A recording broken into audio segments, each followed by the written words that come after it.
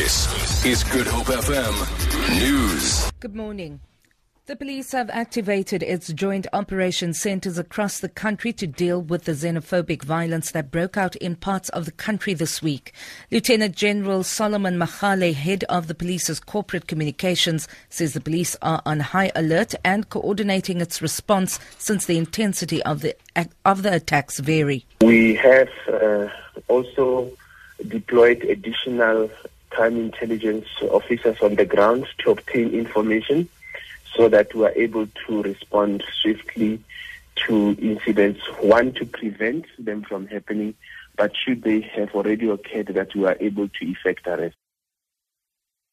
The issue of late coming at schools in the Western Cape and its impact on learning is again under the spotlight. Provincial Education Minister Debbie Schaefer this morning addressed teachers and learners at the Inkwenkwezi High School in Dunoon near Cape Town. She says she's received a report that there is a large number of serial latecomers at the school. Berenice Moss reports. As the school bell rang shortly before 8, learners streamed in before the gate closed. Half an hour later, pupils were still making their way to school. Learner excuses ranged from waking up late, while some had to tend to their siblings. Others said their transport did not arrive on time. One grade 12 learner was not too concerned about time, but said he would make an effort in the future. The minister interacted with learners, informing them of the importance of school and being on time. Schaefer says Inkwenkwezi has the highest number of latecomers in the district. She says she understands that there are a number of social issues which need to be addressed. Berenice Moss, SABC News, Dunoon.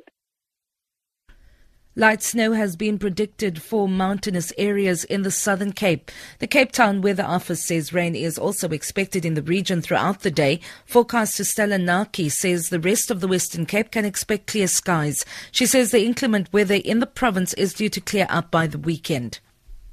Looking at the profile that we usually look here in terms of your upper air distribution, the freezing level dropped to 5,500 feet. Tops for those mountains around the Southern Cape are about 7,000. So indeed, I am expecting reports of some light snowfalls over the mountain peaks.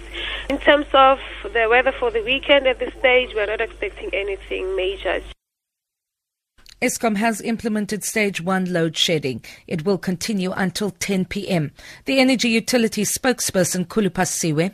Our engineers have been working overnight and basically making sure that we return back to service some of the generating units that have been offline since Sunday. That's why we're doing everything possible to reduce the levels of load shedding at least to Stage 1 and 2. For Good Hope FM News, I'm Vanya Kluter-Collison.